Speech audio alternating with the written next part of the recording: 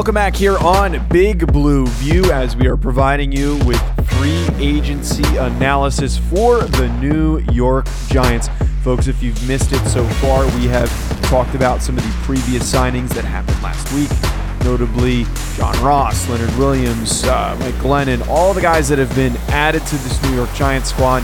We have talked about them, but for today's show, we got news that popped up on Saturday regarding prized receiver Kenny Golladay. We're going to get to all that, folks. Before we do, be sure to hit that subscribe button, leave us a 5-star review, and also head to bigblueview.com for more Giants news and analysis. I am Joe DeLeon, joined by Chris Lund for this quick reaction show, and got caught a little bit off guard. We knew that he was visiting with the Giants, and it was a very long visit. We just didn't know for sure when the news would possibly come. The direction seemed to be very positive for Kenny Golladay, the wide receiver coming from the Detroit Lions, playing his college ball at Northern Illinois, and he is going to be joining the Giants on a 4-year, $72 million deal, $40 million guaranteed, and a max of $76 million. And the cap room, surprising that they're able to fit in a contract like this. And the one takeaway I have overall, Chris, is I'm excited. This is literally what I was hoping for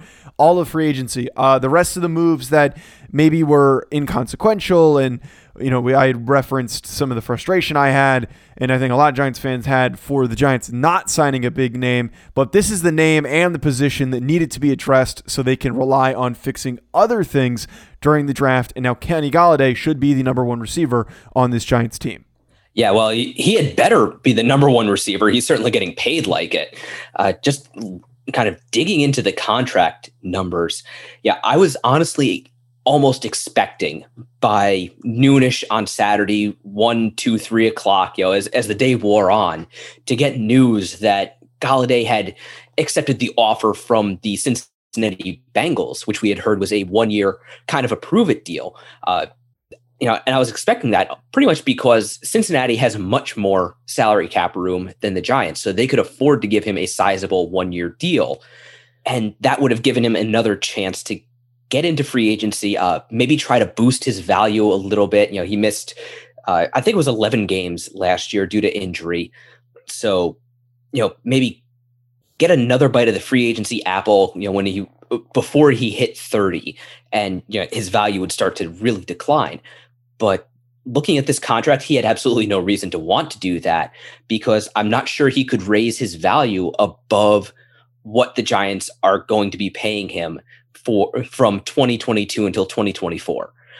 This year, he's getting paid $4.5 million. That is remarkably low. That's how they were able to get this deal done, because they didn't have the salary cap space to do anything else. After that, his cap number goes up to approximately $21 million per year for the next 3 years. And just for a little bit of context, that puts him at the 4th highest paid wide receiver between Amari Cooper and Tyreek Hill, trailing only DeAndre Hopkins and Michael Thomas. So yeah, he had better show up and be that number one receiver, because that is exactly what he was signed to be. And it's also exactly what the Giants need right now. And we spent so much time this offseason talking about, do they draft somebody and try to develop them? And is that going to be enough of a time frame for them to have an elite number one receiver, an X receiver on the roster? Or do they try and sign a guy like Juju or Kenny Golladay to take over that role? And that's what we've continuously said, is that they don't just need a receiver, they need a guy to play a specific role and divert attention away from some of the other playmakers. And and we'll probably spend some time this upcoming week actually dissecting some of these specific free agents, but just off the top of our head and from what we know about Kenny Golladay, I think he can play that style of football for this Giants team. He's a big receiver at 6'4", around 214 pounds.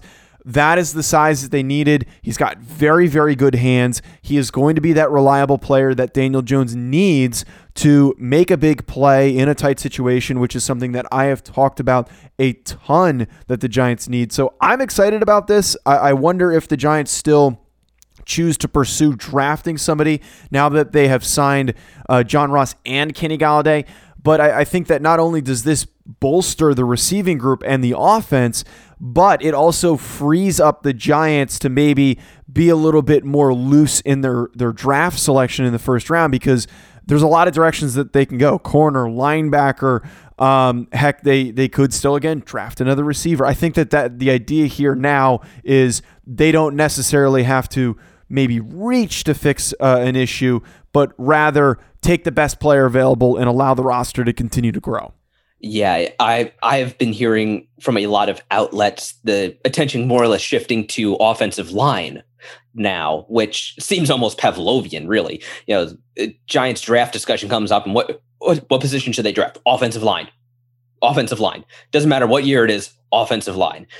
But this should at least free them up to consider a broader range of positions. I do think offensive line could make sense depending on who falls. I think there's approximately a 0% chance Penei Sewell falls, but that would be a godsend. Hearing Rashawn Slater quite a bit because of his versatility. I think wide receiver could still be in play. Yeah, if Jamar Chase or Kyle Pitts happens to fall to them, I'm not sure how you turn that caliber of player down, regardless of what you did in free agency. Micah Parsons could be in play because the Giants really haven't added an edge. Or we could see another cornerback because, we talked all season long about how important the coverage was to the Giants defense and how it was really the coverage that was driving their pass rush. Well, now if they're going to be actually fielding an offense that isn't one of the worst in the league, other teams will be wanting to throw to score. And they're going to have to keep reinforcing their secondary to keep that coverage as tight as possible to give their other massive signing, Leonard Williams, as much time as possible to work. And we'll have a lot of time, about a month, once April comes around, to do post-free agency analysis on the draft. And I think that is going to be our next shift in focus, is talking a ton about what the Giants are going to now need to focus on draft-wise in every single round. We're going to take that shift and we're going to start talking about that stuff very soon. We've got another signing that we didn't have a chance to react to on the last show that we did, and we're going to get to that very, very soon after we take a short commercial break. So yet another underrated signing, Chris, that I'm a pretty big fan of. The Giants signed Reggie Ragland, who was drafted by the Buffalo Bills out of Alabama.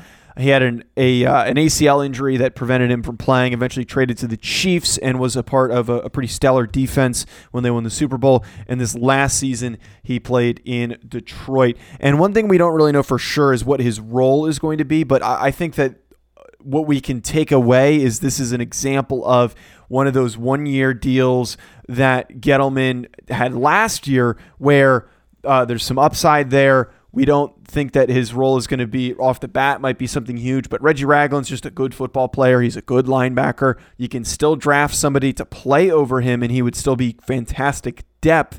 But heck, I think that this is an upgrade over David Mayo, who didn't play every single down, and Ragland's probably not going to play every single down for this Giants defense, but he's still a good, strong linebacker. Yeah, that's kind of the feeling I get about him too, is he's probably brought in to be that other thumper, maybe some depth just in case something happens to Blake Martinez. You've got another inside linebacker who has had the spot on his helmet. He could be that Mike linebacker. To my knowledge, he's only ever really played inside linebacker, and just have that guy you can put on the field, give you a little extra, thump in your defense, especially on running down short yardage situations. And I think he will probably be the guy that rotates with like a third safety or Tay Crowder, or just who bounces on and off the field depending on the sub package, whatever it is that Patrick Graham calls. And also just doing a little bit of research, something I found honestly kind of funny is that when you go over to Mock Draftable, which is where we get all the spider charts for combine measurables, the closest comparison to Reggie Ragland at 99% identical is Greg Jones, the former Giant. Oh, that's interesting. Well, yeah, it's just you don't normally see a matchup that close. Right. And basically there's only about 5 pounds difference between them, and that's about it. So just something kind of fun I noticed. And hopefully he plays up to that level of comparison. But it's huge though that the Giants are not only addressing big names for key positions like Kenny Golladay, but they're also trying to fill out the depth on their roster, and we're starting to see this roster really come together. And hopefully the draft is the final piece in all of this. And heck, maybe there's a chance that the Giants could still sign some people as free agency's not over. There's still some guys that are out there. Dory Jackson is a name that continues to be circulating for a possible free agent right now. But we'll have to continue to see if that does happen. We will provide another reaction show. And we're also going to be doing some post-free agency analysis shows, so stay tuned for that coming out. Be sure to hit that subscribe button, folks. Leave us a 5-star review and head to bigblueview.com for more fantastic New York Giants content. Follow us on Twitter at Joe DeLeon, at RaptorNKII, and at Big Blue View. Enjoy the rest of your day, folks. Talk to you soon.